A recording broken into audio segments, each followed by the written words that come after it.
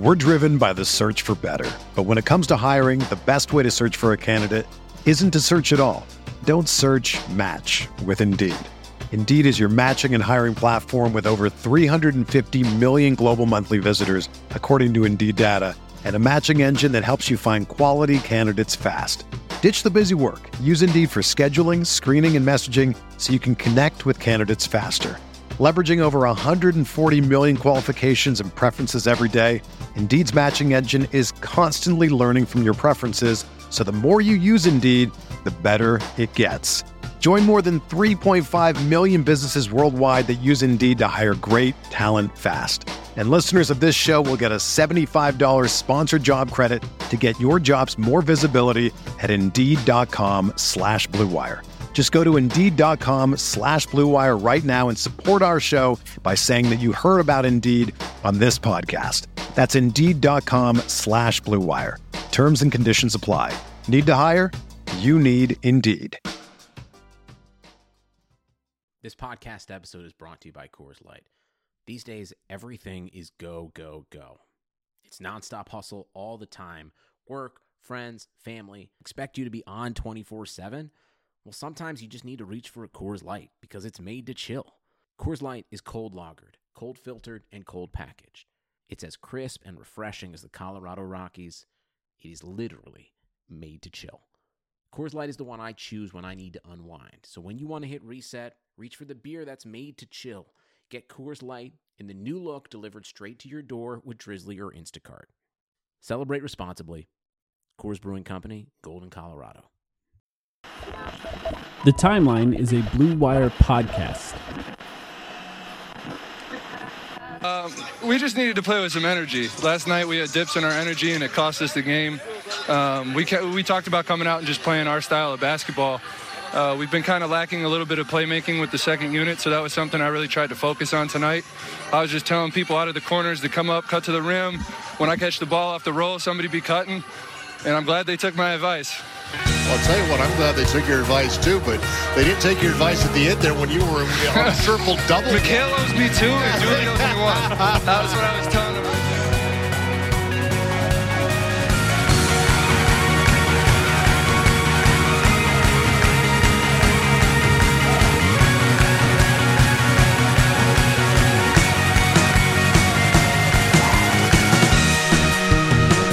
Welcome to the Timeline of Phoenix Suns podcast. My name is Mike. I'm here as always with Sam. We're going to get right into it today. We're really excited. We have a very special guest with us on the podcast, a writer at TheRinger.com, host of the Mismatch podcast, and host of The Void, an excellent show on The Ringer's YouTube channel, and the creator of the Bright Future Suns moniker, Kevin O'Connor. Kevin, how are you doing? I'm doing great today, guys. How about y'all? Pretty great. We're doing great.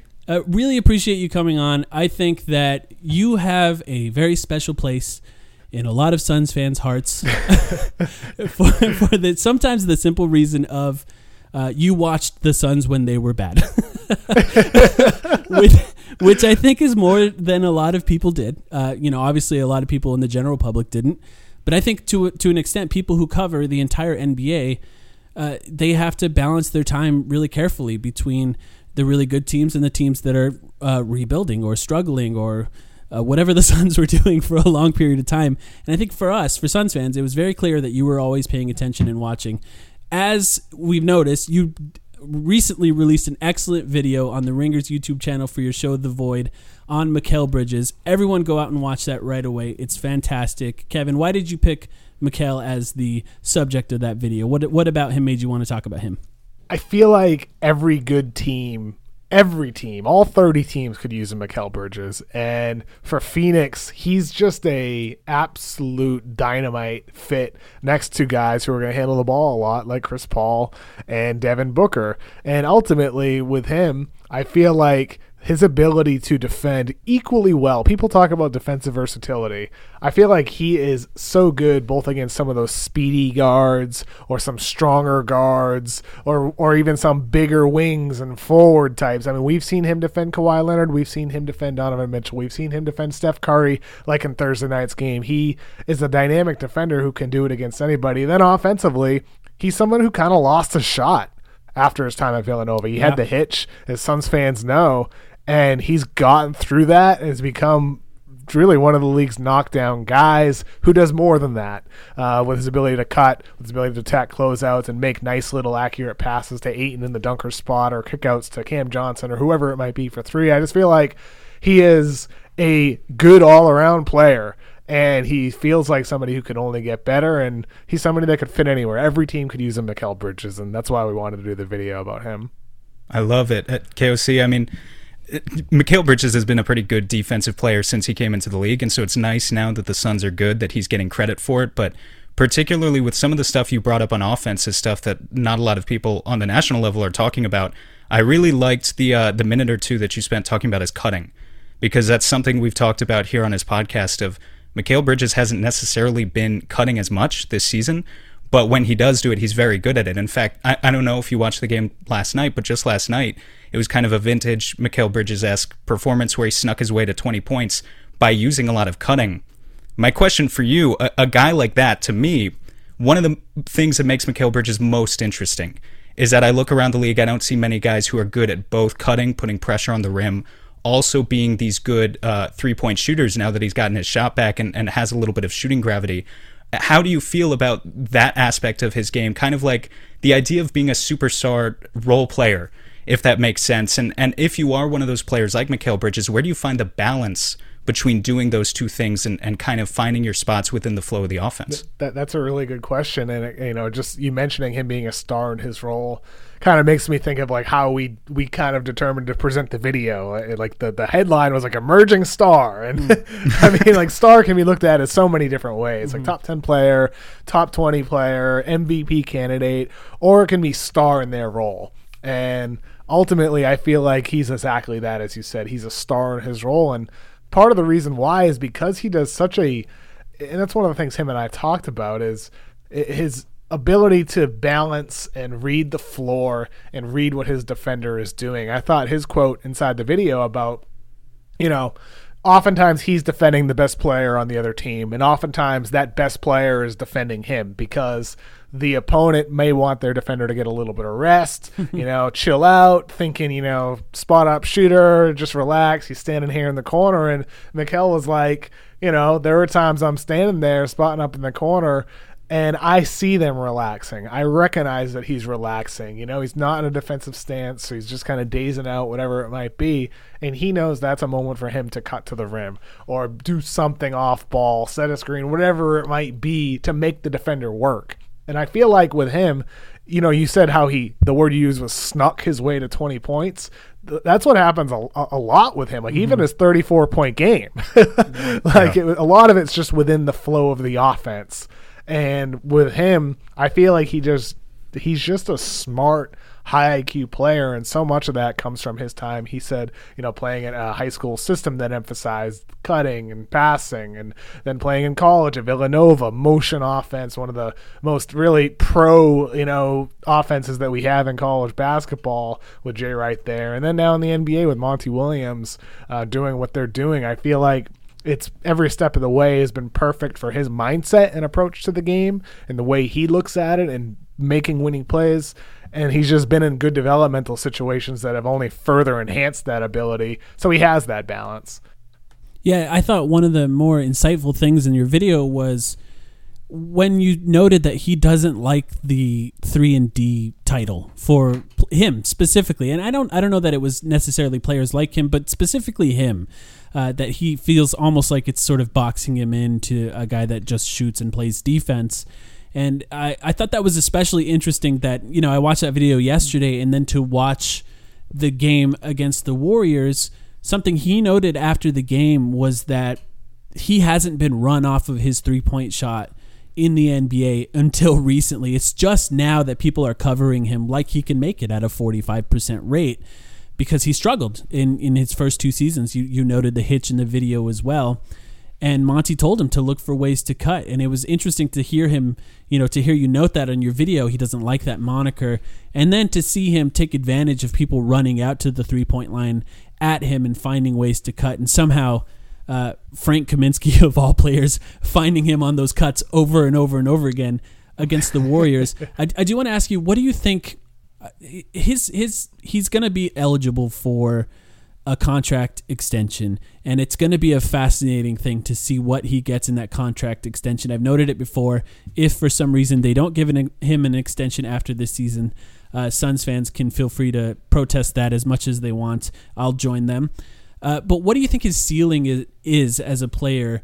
He's older. He was drafted as a guy who went all 4 years in college. This next contract's going to be important for him. How good do you think he can be in this next contract? I think so much of that is partially due to opportunity and situation, and with Devin Booker there, and we'll see how Chris Paul ages and if he stays around for X amount of years, like deep into Mikal Bridges' next contract. But ultimately with him, I think in all likelihood he'll become like a better version of what he is today. You mentioned attacking closeouts. That's one thing we didn't really hit as much in the video. I think he's quite good at it, considering the fact he hasn't been run off the line a heck of a lot until this season. But it's still an area of improvement. And ultimately for him, I'm not sure I see the on-ball shot creation role for him in Phoenix. But if you're able to get that out of him in moments, that is what can really raise his ceiling. If that can happen before contract extension time or during that next contract, ultimately that's really the only significant missing piece in his game is off the dribble. This season he's only 7 of 24 on dribble jumpers in the half court according to Synergy, so below 30% shooting. He's better than that number. He was better last season, but continuing to improve his ball handling, continuing to get better, scoring against a defender being in his face. That's what can raise his value, but I don't know if that opportunity will be there in Phoenix. I mean, do you guys see that path towards more pick and roll opportunities for him in the near future with Booker and Chris Paul and even Campaign coming off the bench helping run the offense? I personally do. The reason being, we'll get more into the overall team and maybe some of the weaknesses in a little bit in the conversation, but the Suns right now are a very contact-averse team. That's just how it is when you have a Chris Paul run team. And so any guy who's willing to put a little bit of pressure on the rim and try to get to the free throw line, I don't necessarily know if Mikal has it in him to be good at it this year, but I do think the opportunity is there for anyone who wants to try. Even just in the past few games, they've been encouraging without Booker in the lineup, Jay Crowder, to attack a little bit, to attack closeouts when he can and run a couple pick and rolls here and there. So I do think the opportunity is there. I don't know if he's, as you said, I don't know if he's going to be super great at it. I do want to ask you, though, kind of moving on to some of the team defensive schemes, something tangentially related to the video. The most animated I saw you get, KOC, in the video was not actually about Mikal Bridges, but it was on a clip where Mikal Bridges gets beat, and it's DeAndre Ayton who rises up for a flashy vertical contest, and you were ecstatic. You looked like someone who was about to be edited into a meme with the Shooting Stars song. Maybe one of our listeners. I went into space. You went into space. Maybe one of our listeners can help us with the assist on that after we release this. But talking about DeAndre Ayton, the pick and roll defense that the Suns play doesn't help without it doesn't work without a lot of moving parts. But obviously, it all starts with DeAndre Ayton aiding Mikal Bridges. How impressed have you been with the strides Ayton has made in his defense since year one? It's incredible. I mean, it truly is incredible. And I know he could be nitpicked, sometimes off ball, miss rotations a little late. It happens. And that's frustrating at times, and you wish sometimes that would go away. But ultimately, what he was as not just a rookie in the NBA, but what he was as a freshman at Arizona, the difference is so dramatic that this isn't something that I could have seen coming from him, because I liked Ayton as a prospect. I did a lot. I believe I had him ranked second behind Luka that year, and ultimately I viewed him as a good fit in the NBA, a good long-term guy. But for him to be doing it already in year 3, considering where he started, that's abnormal to me. And I think that's a testament to the work he's put in individually. It's a testament to the player developmental program there, the coaching around him, trainers around him, but also just specifically to his mindset. As a guy who's drafted number 1 in the draft, so many of those players, they might rather be scoring 24, 25 points per game, getting 16, 17 shots per game, up from last season. He had 15 shots per game last year. He's down to 10 right now. I don't think there are a lot of number 1 picks that would buy into that situation, to buy into this role, in the way that he is, and I respect that, as a player, for him to do that to sacrifice those shots, because ultimately it's playing into the winning. And even if sometimes there's some mistakes on the defensive end, or sometimes like his turnaround jumpers on the post can be frustrating, and he still has little quirks in his game that you wish could be ironed out. But overall, I'm blown away by where he is in year 3 from where he was as a prospect at Arizona and where he entered the league as a rookie. Yeah, just even the jump from where he was in college to the end of his first year, followed by another jump in his second year. The strides that he's made on defense has been fascinating, and I do think the nitpicking that you're talking about, I think, is especially interesting because as soon as the Suns traded for Chris Paul, so much of how good they can be falls on how good DeAndre Ayton can be, which is fair and unfair to him. He is good and he carries a lot on his back, but like you think about Devin Booker's third year in the league, there wasn't a lot of pressure for him to win at that point. It was mostly just development over time, and the losses came. Now there's just a spotlight on him, and from that perspective, the Suns lost 3 in a row. They won against the Warriors to stop a 4-game losing streak, which would have been disastrous for Suns fans and interesting for the team as a whole. When you look at where they are now after the Chris Paul trade and how they're performing, is it something where you think that they're underperforming at this point? Should they be better? Did you expect it to take this long for Chris Paul and Devin Booker to mesh? Obviously not a lot of time now with Devin Booker out. Or do you think it's something as wonky as just this COVID season and people being out makes it hard for things to work right away? Like, how do you perceive how they've performed so far?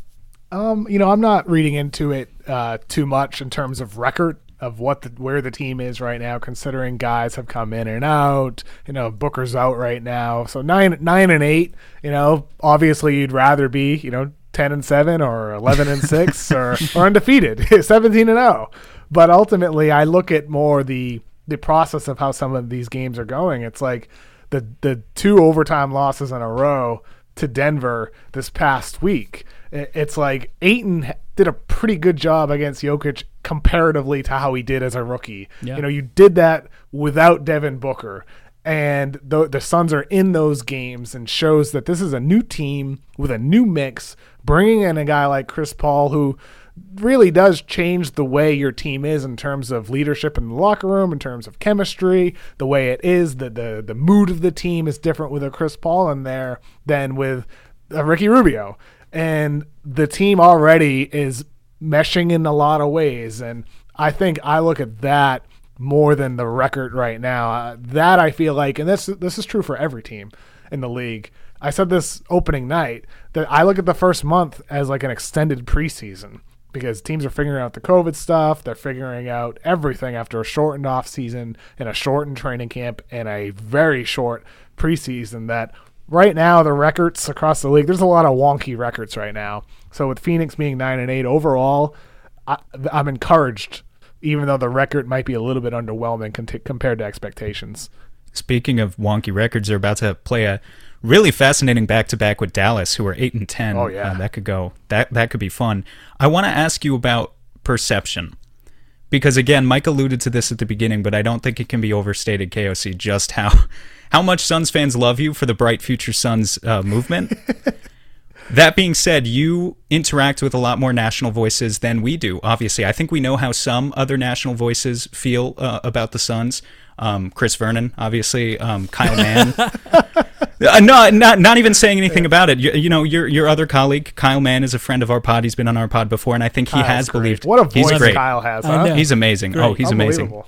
But, not just them, but generally with all of the national analysts and pundits, the approach that I've taken this entire season, I'll tell you, is I don't blame anyone at the national level who has to see it to believe it with Phoenix, because this is a franchise that's been plagued with a lot of issues for a long time. Now they're 9-8 to begin the season. It's a bit of a weird season, but you talk to other people. Do they see it? Are people at the national level starting to believe in the Phoenix Suns? And if not, what do you think it would take to get there? Yeah, I think so. I mean, people think it's a nice team. And I think in terms of like playoff expectations, there will be a large element of people who do want to see it to believe it, because there are also people who look at Chris Paul as somebody who flames out or gets hurt inevitably in the postseason. So you do have some people who look at the team as like a Chris Paul team, not a Chris Paul and Devin Booker and Mikal Bridges and DeAndre Ayton team. And I feel like there are certain players on this roster specifically, like even a Cameron Payne. Cameron Payne is not the bust that we saw a couple years back. You know, I mean, this team, I look at the roster and this is a deep, strong team. It might not be a championship team. It's not a championship team right now compared to the Lakers or the Clippers or some of the, the juggernauts in the league. But this is a highly, highly competitive team that I feel like is it's only really scratching the surface of what it can be in terms of the grand scheme of what the Phoenix Suns organization could be. Like, I'm not sure the Suns will be a title team with Chris Paul. I'm not sure. But I do know, like, Mikal Bridges is only 24 years old. I know Devin Booker is still in his young 20s. And if these guys can grow together and, like, over the next 5, 6, 7 years grow into something really, really special, then you're talking about being a favorite. Right now, they're that team that's going to have to have a lot of good fortune and luck on their way to really go all the way to a finals like we just saw with the Heat last year. And I feel like a lot of national, media that I talk to at least look at it from a championship perspective. So when I answer your question, I'm answering it in that way. It's fair. Even though that shouldn't be the approach, because it's really about like the next 4 or 5 years with this team and trying to become a title contender when they're not quite there yet.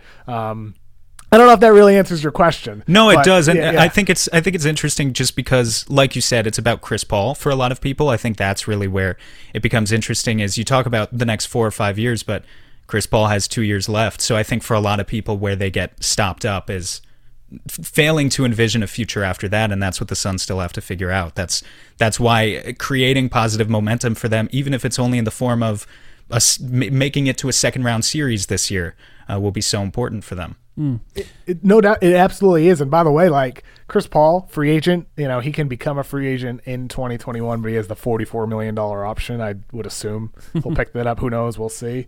But like in 2022, 2023, when Devin Booker is near the end of his own deal, if Phoenix at that point has the perception of a team that is ready to contend for a championship with Ayton and Bridges coming up, that's when you're in a situation as a franchise where you can trade for anybody.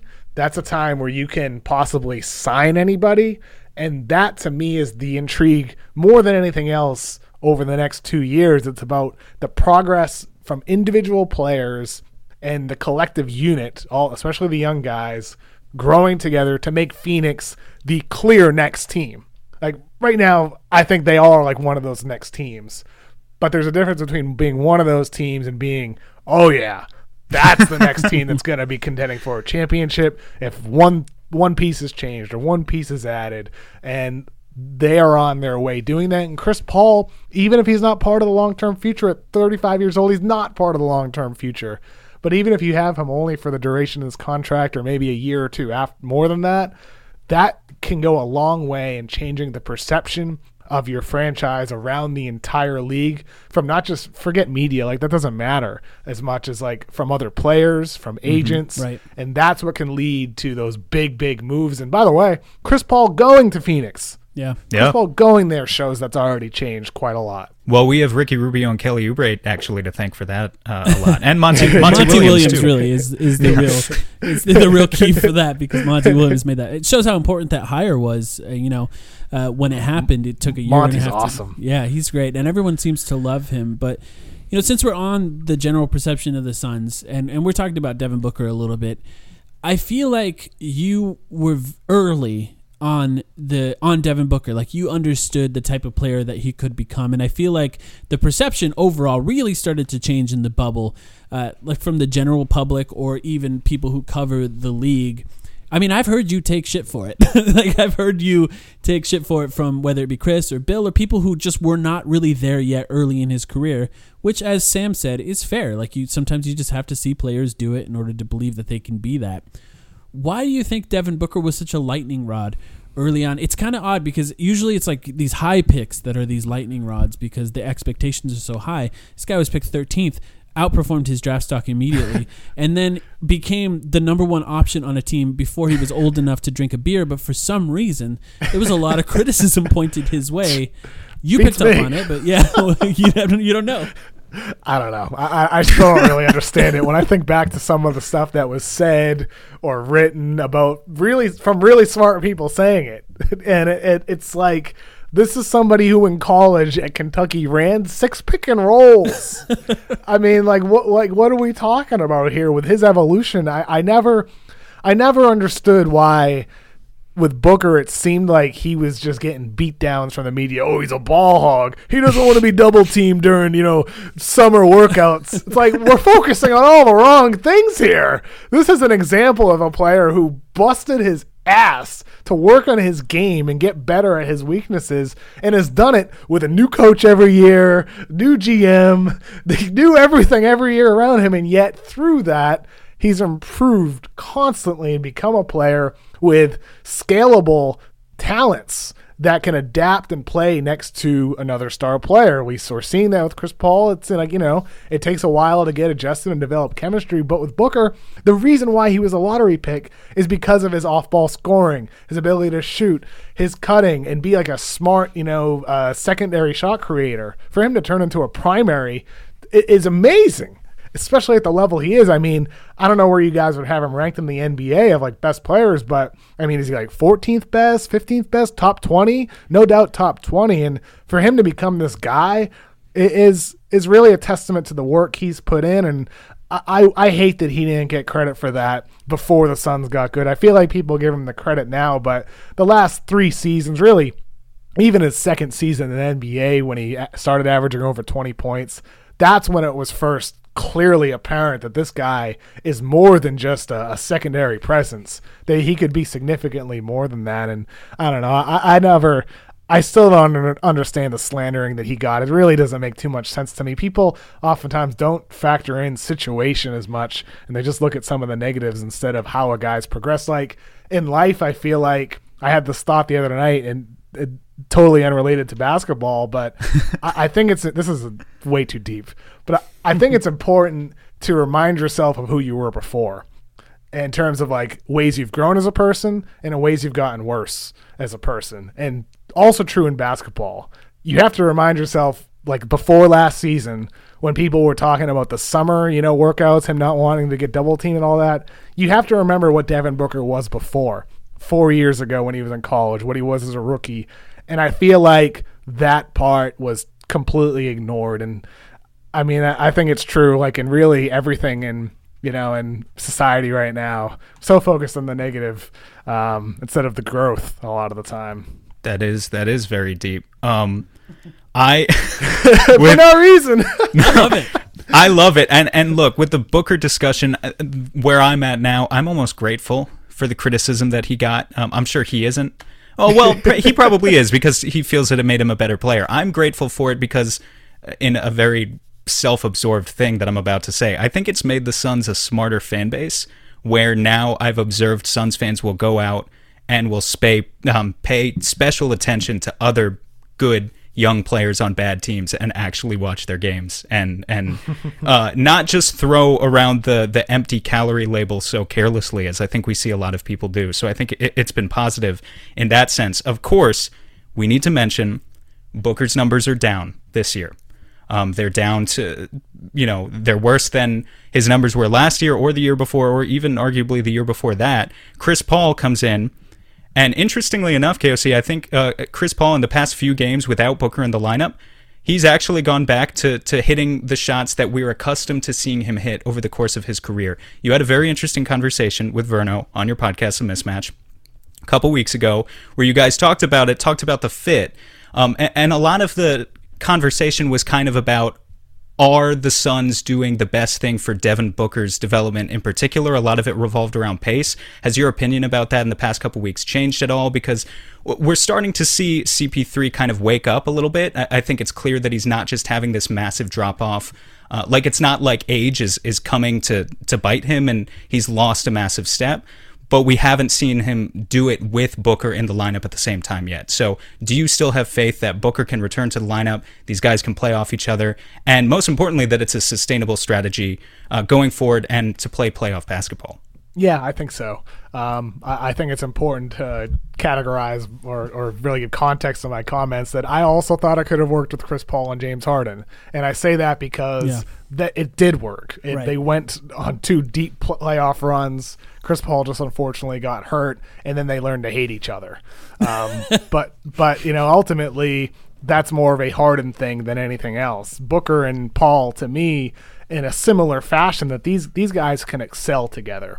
And they do it in a different system. It's not, pound the ball, run a pick and roll, run isolation. It's not the Houston offense. It's more motion. It's more movement. It's more sharing of the ball.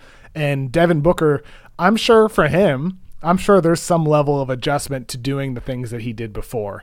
And I'm sure for Chris Paul, there's some adjustment to going from, and the Clippers to the Rockets to the Thunder, and now another new system. Right. But ultimately, I think, you mentioned shots weren't necessarily falling for Paul earlier in the year. He's still shooting below 30% from 3 in the season.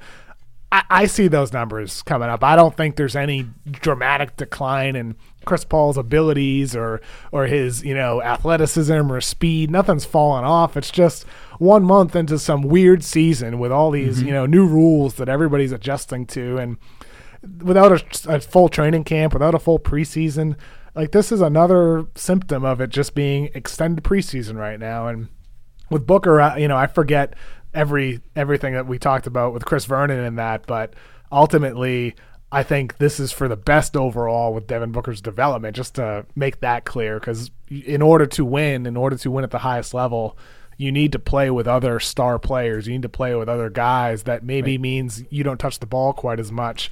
And ultimately, I think these guys can thrive together, and they have really good pieces around them that can help support and enhance them. It just takes time, like anything else. Not every team, new cast of characters put together, clicks right away. It can take a bit of time.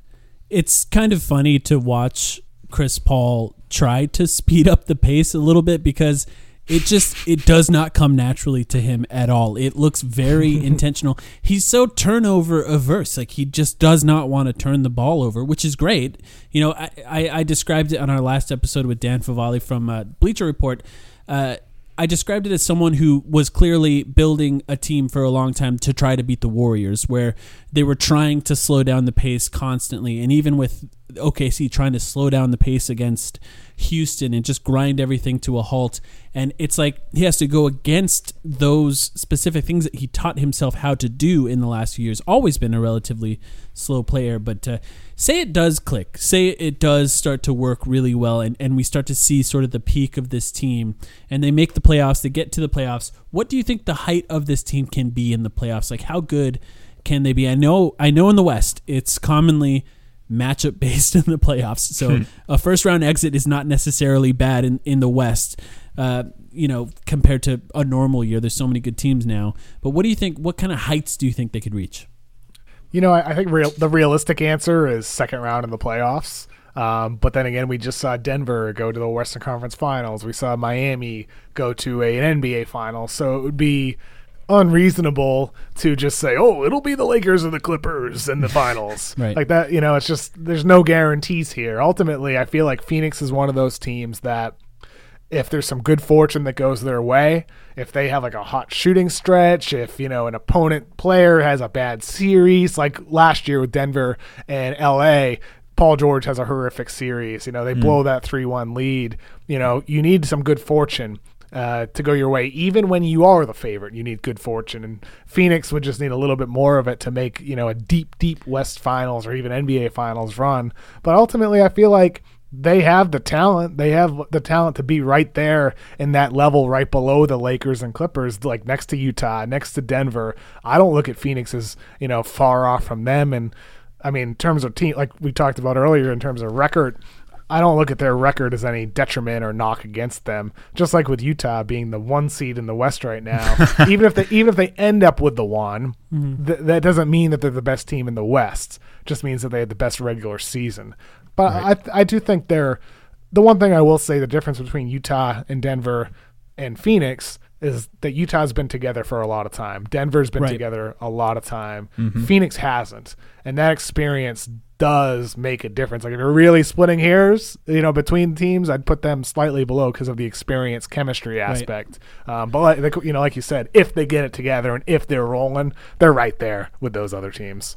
I think if we're going back to talking about your realistic goal, I think any Suns fan is happy with getting out of the first round. You make it to the second round and this season is a success. Obviously you want to push further than that, but just to get to that point, is there a team, throw out the LA teams for a second, don't even consider them.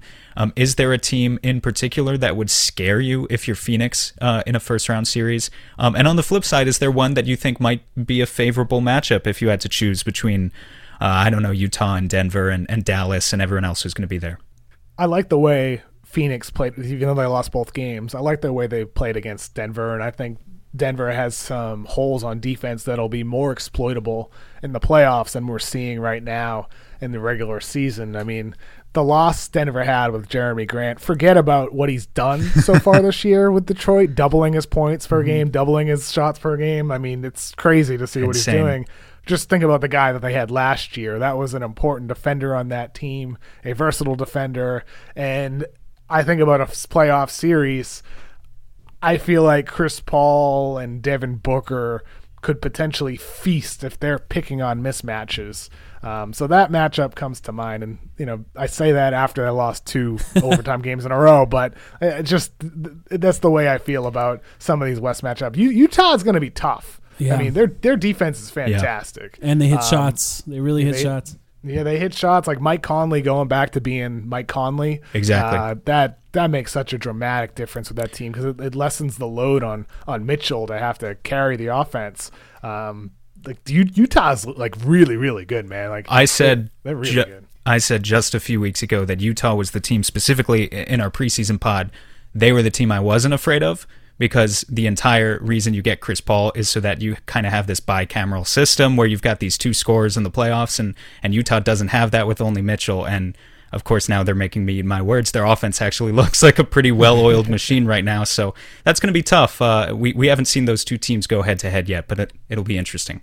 And a lot of people, I think, after these 2 games against Denver were asking for that Phoenix-Denver playoff matchup, and I think a lot of Suns fans are now terrified of that. But I will say, Devin Booker didn't finish the first game. The hamstring injury happened in that game, and then didn't play at all in the second game, and they still took it to double overtime with Abdel Nader and Frank Kaminsky playing in the overtimes. That's not ideal. Even Dario Saric has been a huge piece for this team. Hasn't played due to COVID protocols, likely tested positive at some point. So that's a big piece missing. So that'll be interesting. I think that's a good team to look out for in the playoffs, and something that definitely could happen depending on the matchups in that first round. I just want to switch over to something that's non-basketball related. You play guitar.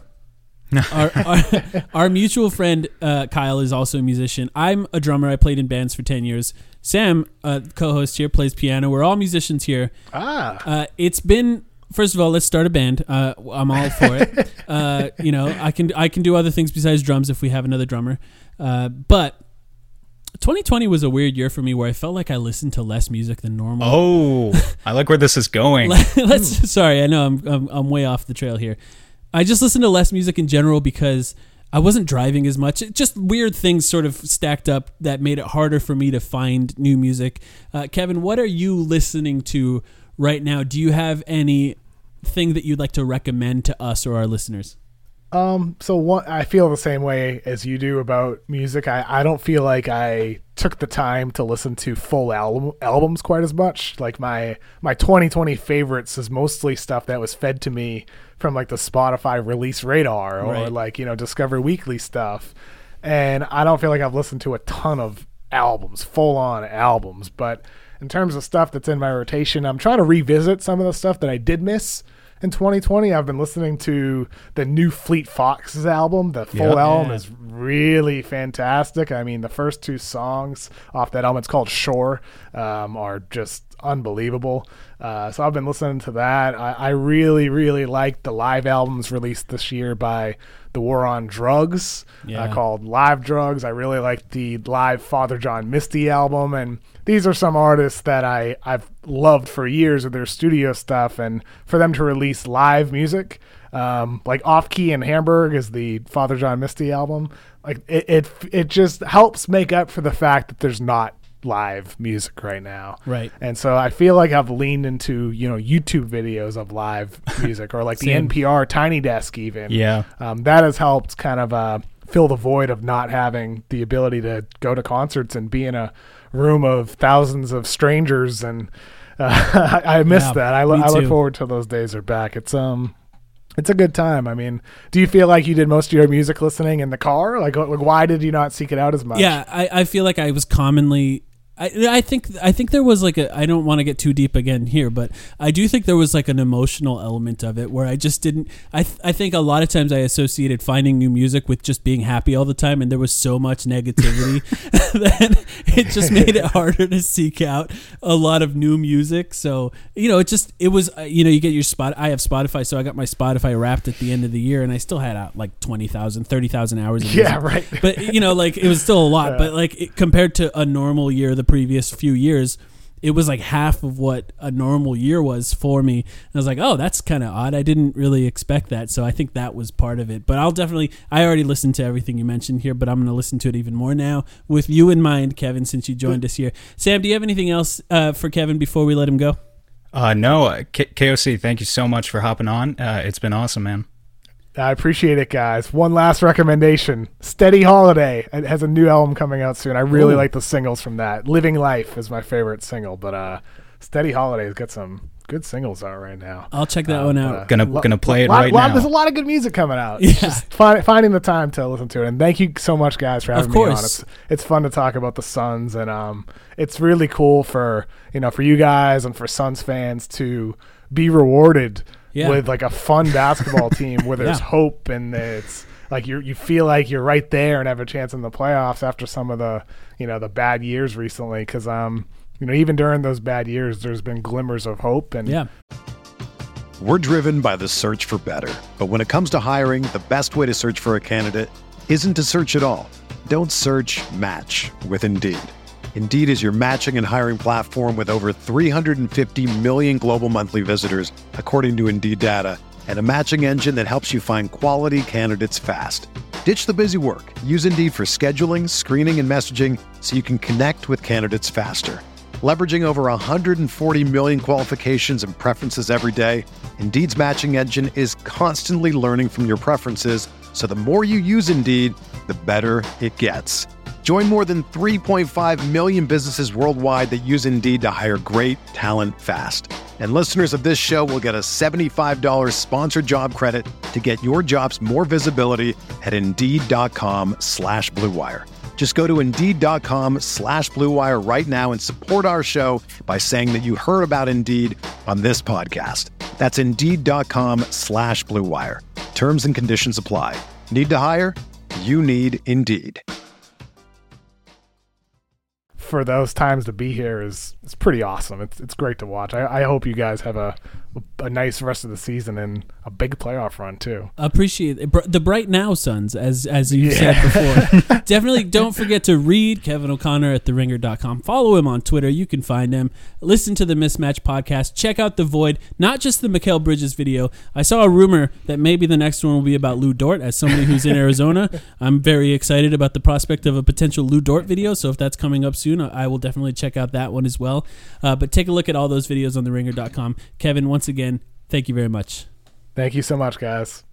We'll be right back with our friend David Nash to talk about DeAndre Ayton. The economy is made up of real people doing real stuff, and it affects everything. Which you obviously know since you're a real person doing real stuff. Marketplace is here to help you get smart about everything beyond the what of the day's business and economic news. We dig into the how and the why with the real people driving our economy. From big tech and interest rates to small businesses and what's happening at the Fed, Marketplace breaks it all down so you don't have to. Listen to Marketplace wherever you get your podcasts. All right, very excited for this conversation. On our last episode, we briefly touched on DeAndre Ayton, but I don't think that we talked about him enough after the stretch that he had recently, so I wanted to come back to it on this episode to talk more about how he's been playing lately. And coincidentally, our friend David Nash, the 4-Point Play himself, wrote an excellent newsletter about DeAndre Ayton as well, so no one better to have on than David. David, how you doing? I'm doing good, guys. I'm feeling the pressure a little bit here, being the encore to Kevin O'Connor. I know you can't track, downloads that only last 40 minutes through the podcast and then everyone turns off. But I'm just expecting that, there's a few people dropping off right about now that maybe came to the Timeline pod for the first time with that great Kevin O'Connor interview. But I'm happy to be here, guys, and always love talking about the Suns. So happy to get into it. We're going to hook him with some great Ayton analysis and that Aussie charm, David. I think we'll get him to stay. Yeah, we got multiple different time zones on this episode all over the world. You wrote about DeAndre Ayton. He had possibly the best stretch of his career over a four-game stretch, where he was aggressive, he was rebounding, he was playing great defense, he was attacking the rim, he dribbled, he drew free throws. There was so much that we thought he did really well. You wrote about it. What stood out to you in watching that stretch? Yeah, I think it's undoubtedly his best stretch, and that's why I was so excited to write about it. You mentioned, the newsletter there. I'm in a weird spot. I can probably only, write, once a week or every 10 days, and I was kind of sitting there going, Ayton was clearly the story of those last 4 games, and I'm always trying to think of something unique that I can bring or that, wouldn't have been covered by someone, that's smarter than me in Suns Twitter already, and what I could kind of bring to the conversation. And I was kind of just sitting there looking back at the off-season article that I wrote about DeAndre, and just going through that checklist that I wrote. And I was kind of thinking to myself, these are all those things that I was saying he's flashed in the past through his first 2 seasons. I wonder how many of them, if I go back and watch these 4 games, he actually ticks off in these 4 games in a row. And, I watched the Memphis game first. All of a sudden, 3 or 4 already ticked off in that game. Get to the Rockets game, he's, 3/4 of the way through my checklist of sorts. And then the Denver back-to-back, he, thankfully for me to round it out, he kind of ticked all the boxes that I went through in terms of the flashes that he's shown in the past. So it just felt like the perfect opportunity to kind of, say, is it him finally clicking, is somehow some people put it. For me, it was waking up is kind of how I used it in those articles. And I just was so impressed that he had done all of these things that I felt were, the way that he impacts the game the best and the most in such a short period of time. It was a little bit, disappointing that the Suns were 1-3 in that stretch, but there were some other reasons for that I think were very much outside of DeAndre Ayton's control.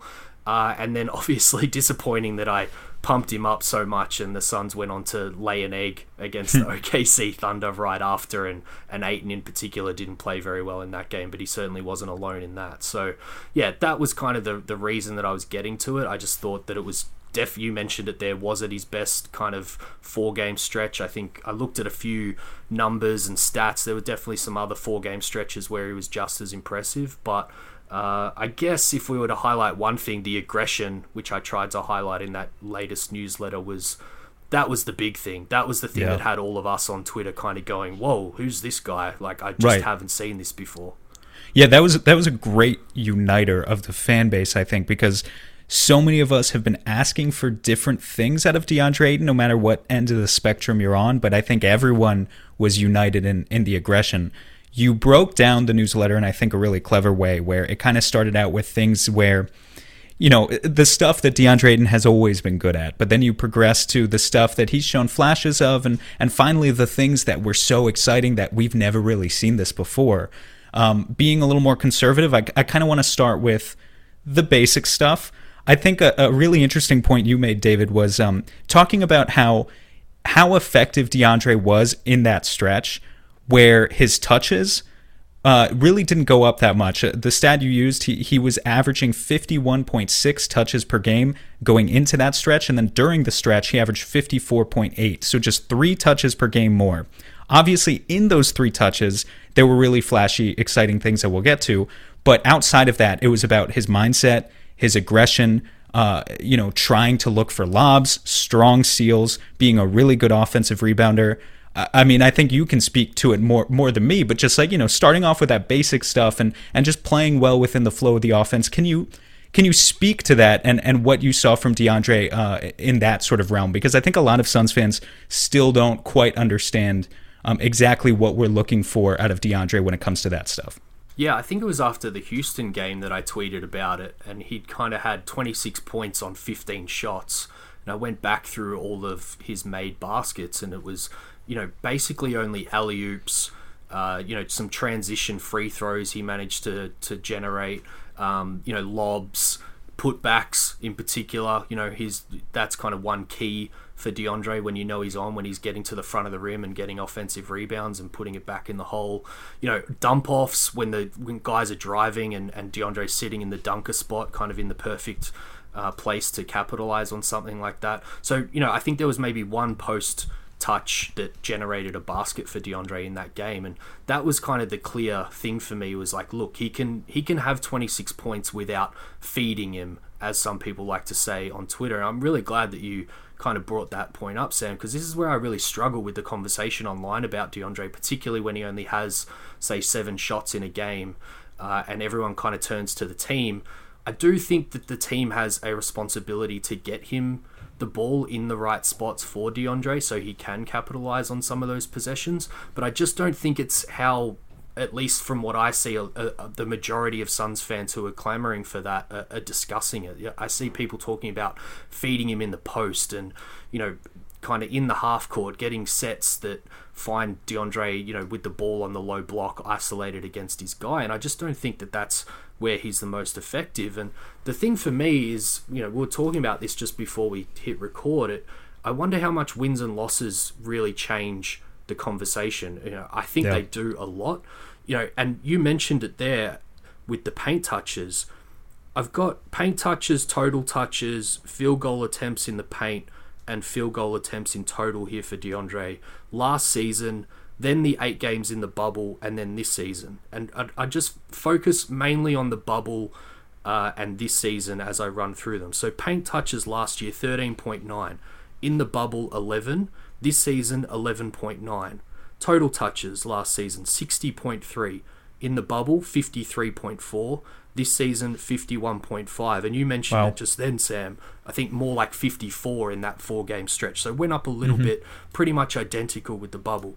And then his, total and paint field goals have gone down, last season to the bubble to this season, kind of one shot each sector, but not dramatically, and not dramatically enough that I think it's been noticeable. And, I don't remember anyone complaining about DeAndre's paint touches or his total touches in the bubble when we went 8-0. So I just think that the losses really changed the conversation, where I think in the bubble the Suns clicked of how he is best used, I suppose, and that's transferred over to this season. Yeah, it's interesting you bring up sort of feeding him.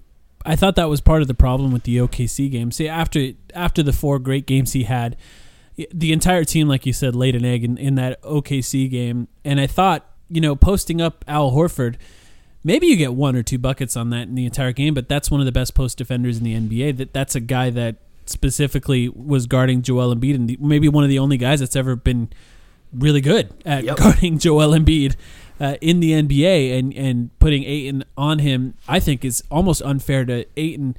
With Ayton, there's 2 advantages to him. He's strong and he's fast for his size. Mm-hmm. And I think when you have a guy like Al Horford on you, instead of using the strength, because that's sort of matched, maybe the speed is better utilized. Admittedly, they deserve credit. OKC did a good job defending, and I thought they packed the paint really well in that game, and the shots weren't falling from the outside. And if the shots don't fall from the outside when you're struggling to get shots in the paint, that's a recipe for losing in today's NBA. So credit to them for that. But finding ways to use his speed against a guy like Al Horford would be nice, rather than posting up. Monty, Monty's taken some heat recently, and I think that's part of the conversation. I think how people are affected by wins and losses. It's part of that as well. What do you think that he has done in those 4-game stretches? And I think there was the game against Golden State. He didn't really have a chance to come back in. I think it was kind of an up and down game for him, and then Frank Kaminsky just finished the game off. So I don't really judge him for that game. There was a good stretch, there was a not as good stretch, and it's whatever. They won by a lot of points, and that was a good game overall. Yeah. But going forward beyond that, what do you think Monty did and the coaching staff did for the Suns and the players to that extent that they could then duplicate going forward? What did you see?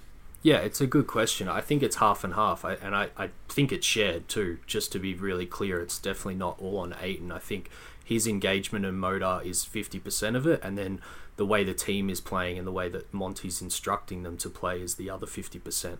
I think everyone in Suns fandom that is watching these games has kind of noticed that we're a little bit too reliant on the outside shot. I think that's bleeding over to DeAndre Ayton. In those 4 games in particular, I think they, in stretches at least, did a much better job of putting pressure on the rim and attacking the basket. And I think that's where you see a fully engaged DeAndre Ayton kind of occupy the creases and get in for those offensive putbacks. And, he gets bigger and stronger the longer the game goes on and everyone gets tired. So, as simple as it sounds, I do think that there is something there where, just the more that the team is attacking the rim, the more opportunities Ayton gets to kind of impact the game on the offensive end. I think the other thing that they didn't do, probably more than anything, in those 4 games is they weren't force-feeding him in the post like we saw in some of the earlier games and then saw kind of creep back in that OKC game. I think I've said it online before, I think the longer, the play goes on and probably any more than 2 passes to get DeAndre the ball, I think you've lost already, because I think the defense has adjusted and he's just not going to be able to attack from a position of advantage because we know he's just still a little bit limited in some of those moves that he's got. But to your point, Mike, he is quick on his feet, and with a guy like Al Horford, he can certainly jump out of the gym compared to a guy like Al Horford. So more pick and roll. I saw it way more in those Denver games and in the Houston game. They're running way more pick and roll with DeAndre Ayton up high, spreading with the shooters. Obviously, when the guys outside are hitting their shots, there's a lot more advantage and options created for DeAndre Ayton. But the other thing that we don't mention very often, which I mentioned right at the top of my newsletter, is him rolling hard to the rim every single time also opens up everyone on the outside. And I haven't dived into it. I don't think there's been long enough yet to really dive into the numbers of the Suns' outside shooting and how streaky it is. But I would hazard a guess that there's some correlation there between how dangerous Ayton himself is making himself going down the lane, and when some of those dry spells come with the open threes. Pick and roll is definitely part of it, but the other part, though, that you stressed yourself in the newsletter is transition. I mean, yes, it opens up a whole other conversation, because I think if we talk about transition, we have to talk about conditioning. But just to touch on the good stuff first, when Ayton is running, you've shown, David, and we've all seen it, he's really, really, really hard to stop. And going back to Mike's point, he has the combination of strength and speed to exploit that in really interesting ways. One of my favorite plays of the game last night, one of the first shots of the game, or a couple nights ago, I guess, depending on when you're listening to this, one of the first shots of the game against Golden State, he got down early and he sealed off Looney, like 18 or 19 seconds left in the shot clock, because it was Looney starting over Weissman, and he got a quick hook shot. But it was his ability to get down there within 6 or 7 seconds, so it didn't do what you were just talking about, David, where it bogged down the offense and they had to kind of try to find the work the mismatch after 2 or 3 passes around the perimeter. No, they looked for him fast. He was able to get the seal quick, and he went for the easy shot and rhythm. I really like when DA does stuff like that. Obviously, there's the transition stuff, just like catching lobs and hustling in transition. That's part of it too. But I think, even the post-ups, you can kind of work post touches in transition if you get a quick seal. In order to do that, though, he really has to be motivated to run. And again, I don't know if that's because he has to work on his conditioning or if it's because he sees that his point guard, Chris Paul, refuses to run the ball. So, I think it's on both of them. But what do you think, David? Yeah, I think you're spot on. I think it's definitely on both of them. I think more recently, at least before the few injuries that just hit, we saw Chris Paul maybe responding to that transition criticism and kind of giving the ball up a little bit sooner to Mikal and Cam. But obviously then those two guys aren't as, skilled at getting the ball in those seal positions to DeAndre Ayton. You'd definitely rather that Chris Paul's the one doing it, but he just, he refuses to get up the court in quick fashion at the moment, which, it's just not his game, so they have to adjust in other ways, and I think passing ahead is one way that they've looked at doing that.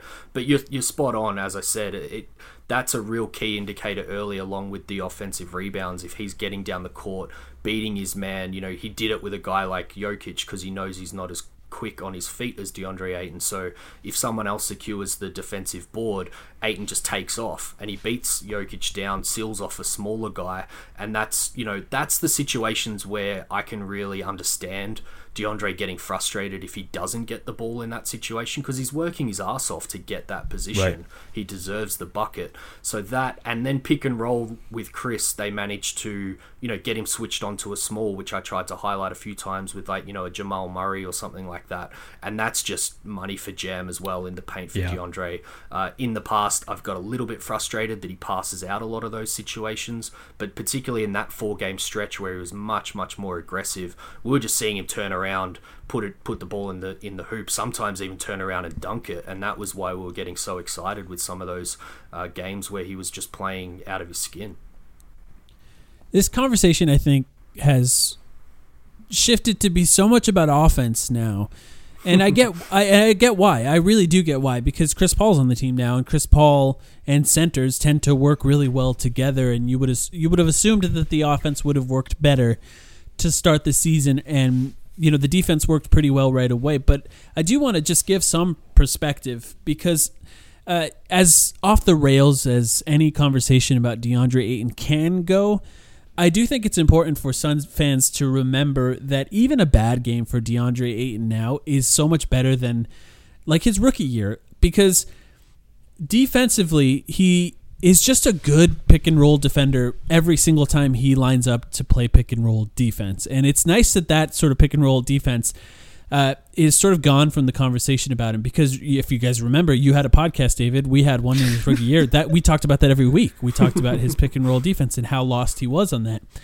Now, every single game, it's good defense on the pick and rolls. I think there are other times where if he's not getting down the court fast enough, or there's some help defense issues that could be there, but it's nice that we are able to not have to talk about the defense. And that's what I mean by the perspective. I think the perspective now is there, and we need to remind ourselves, this is something that KOC brought up when we were talking earlier, remind you of who they used to be and who they are now. And I think that's a smart point to make, because where he's at defensively is just miles and miles beyond where he was previously. The one thing I think that helped in those 4 games is just a little bit more effort and focus on the defensive end. Yep. But it's nice that it's not a lot. It's just a little bit. There's just small things that will make him an excellent, excellent defender, and he's so close to it already. Offensively, I think a lot of the conversation is now going to shift over there for the rest of the season as well, but that's because of how good he's been on defense. What have you thought about Ayton defensively? Yeah, I think I've touched on quite a lot throughout his career. Even the rookie flashes that he showed on defense, I think it still exists now. The infamous Giannis game. Always love coming back to that one. That's the perfect example. I think when he's been given a very specific role and challenged, he's responded all the time. And I think the job for the coaching staff, and I've said this a few times, is even in these really mundane games when you're playing OKC on a Wednesday night, they have to give him a very specific defensive task. That one was really difficult. They had Al Horford trying to drag him out of the paint, which is where he's not comfortable. All of a sudden, Al's got 3 from 3, and DeAndre's head gets muddled and he's not sure where he's supposed to be, and that's when you kind of hear Chris Paul yelling DA all the time in help situations. So I think that's on the coaching staff just as much as it is on Ayton. That's just fact. I would love to think that DeAndre Ayton was a 10-year vet that didn't need extra motivation every night through an 80-game season, but it's just been shown through his 3 seasons so far. He does. He needs kind of extra challenges, extra roles to kind of lock him in. But you're right, Mike, there's a reason we're talking mostly as a fan base about the offense, and that's because defensively he is very, very good already and has made huge leaps, and the conversation would be just so much different if he was struggling to the same extent on offense that he is on defense right now. And that's really why I kind of go at pains. It's not really a perfect comparison at all. And I was going to get into comparisons with you guys before we ended, just to throw a random ex-Phoenix Sun at you, but it's why I use Rudy Gobert as DeAndre Ayton's comparison, because he's so hard to compare to ex-Suns. We haven't had a lot of, great storied history with big men at the Phoenix Suns, so there's not many guys we can compare him to there. He's also really hard to just pigeonhole against, recently retired players or current guys in the NBA. But in terms of role, they're certainly not the same player. DeAndre is way more skilled and has better touch than Rudy Gobert. But in terms of his defensive impact and then the role that I would like to see him play on this Phoenix Suns team, it's very similar to Rudy Gobert, and that's why I kind of have the checklist that I have and why I hold him to the high standard that I do, because I think that kind of impact is, what we need to be holding Ayton to and trying to expect from him if we want to be a really good playoff team this season. Right. Yeah, I mean, you've talked about it a lot of times before, David. Just for the Suns to be the best team this season, it's having Ayton be a really, really, really good garbage man, and it's not the sexiest role. But then, I'm sorry to go back to offense. It's just we have to talk about this stuff too. Sometimes he does dribble, and I think that's an interesting thing to talk about in that stretch, because you covered it, and it's like, well, that doesn't make you the best team right now. But on the other hand, he was getting plays, I think it was the Houston game off the top of my head, where he got a wide open lane and he took like 2 dribbles and just went right at the rim in a way that we've never seen before. And it's like, okay, Ayton can be a really good player this year just by focusing on defense. Obviously, any interview he has with the press, it's clear that that's the message that's being ingrained in his head, is I'm focusing on defense and catching lobs and whatever. However, if you want him to be a better player eventually, the dribbling stuff is really interesting, and it kind of just comes and correlates with that aggression. So I'm curious where you currently stand on that, David, is just like, obviously you were excited to see the dribbling, otherwise you wouldn't have written about it. But to what extent should it be, in his development plan? Yeah, I think the play you mentioned is the perfect way to kind of speak on this, and particularly in contrast to, say, what we saw Frank Kaminsky do against the Warriors at the end of the game, or for the whole game, really, in the minutes that he played.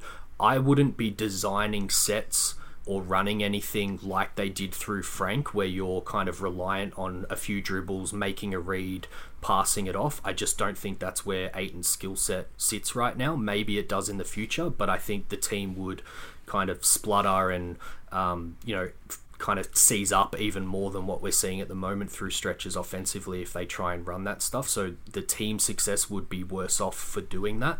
But what I want to see from DeAndre, and what was so exciting in those 4 games, was when the opportunity presents itself as an audible, not the main action, as a, in that play that you mentioned, DeMarcus Cousins just totally overplayed the inbounds pass, thinking he could get a steal. And guys do that against Ayton because they know that even if they stuff up, Ayton's not great at putting it on the floor and probably isn't going to punish them for making the mistake. That's what made that play so exciting for me, is Ayton turned over his right shoulder, saw the open lane, put it on the floor 2 times, and when the Suns shared it later, I don't think we gave that play even enough credit at the time, because he finger rolled it in from 6 feet out and showed that touch that he has, and that was kind of thrilling for all of us to see that in slow motion. Mike, I think you even talked about the above angle of that one, making it kind of appear, well, not appear, like it actually giving it the credit that it was due for a play like that. So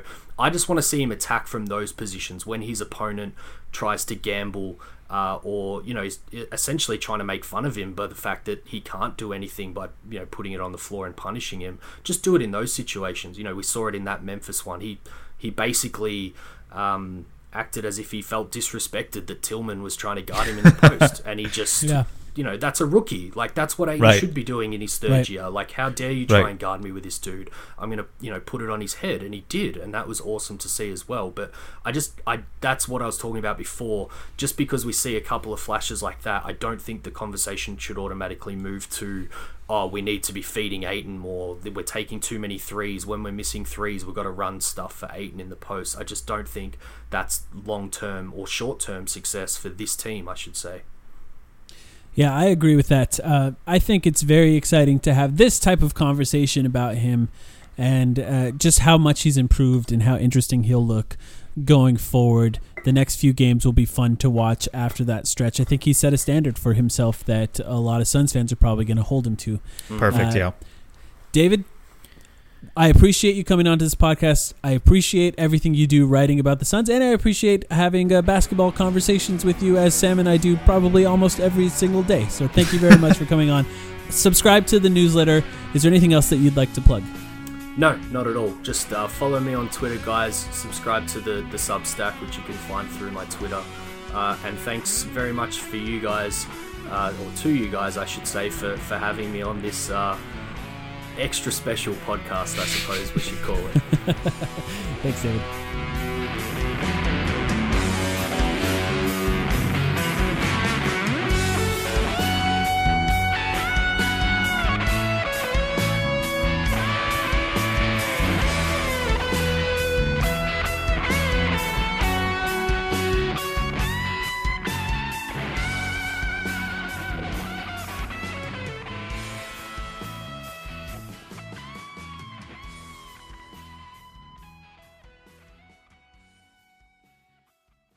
Breaking up is hard to do, but when it comes to your wireless carrier, you should have left a while ago. You're over the big three carriers. You deserve better. Xfinity Mobile. Now you can get unlimited with 5G included for just $30 a month on the nation's fastest, most reliable network. So break free from the big three and save with Xfinity Mobile.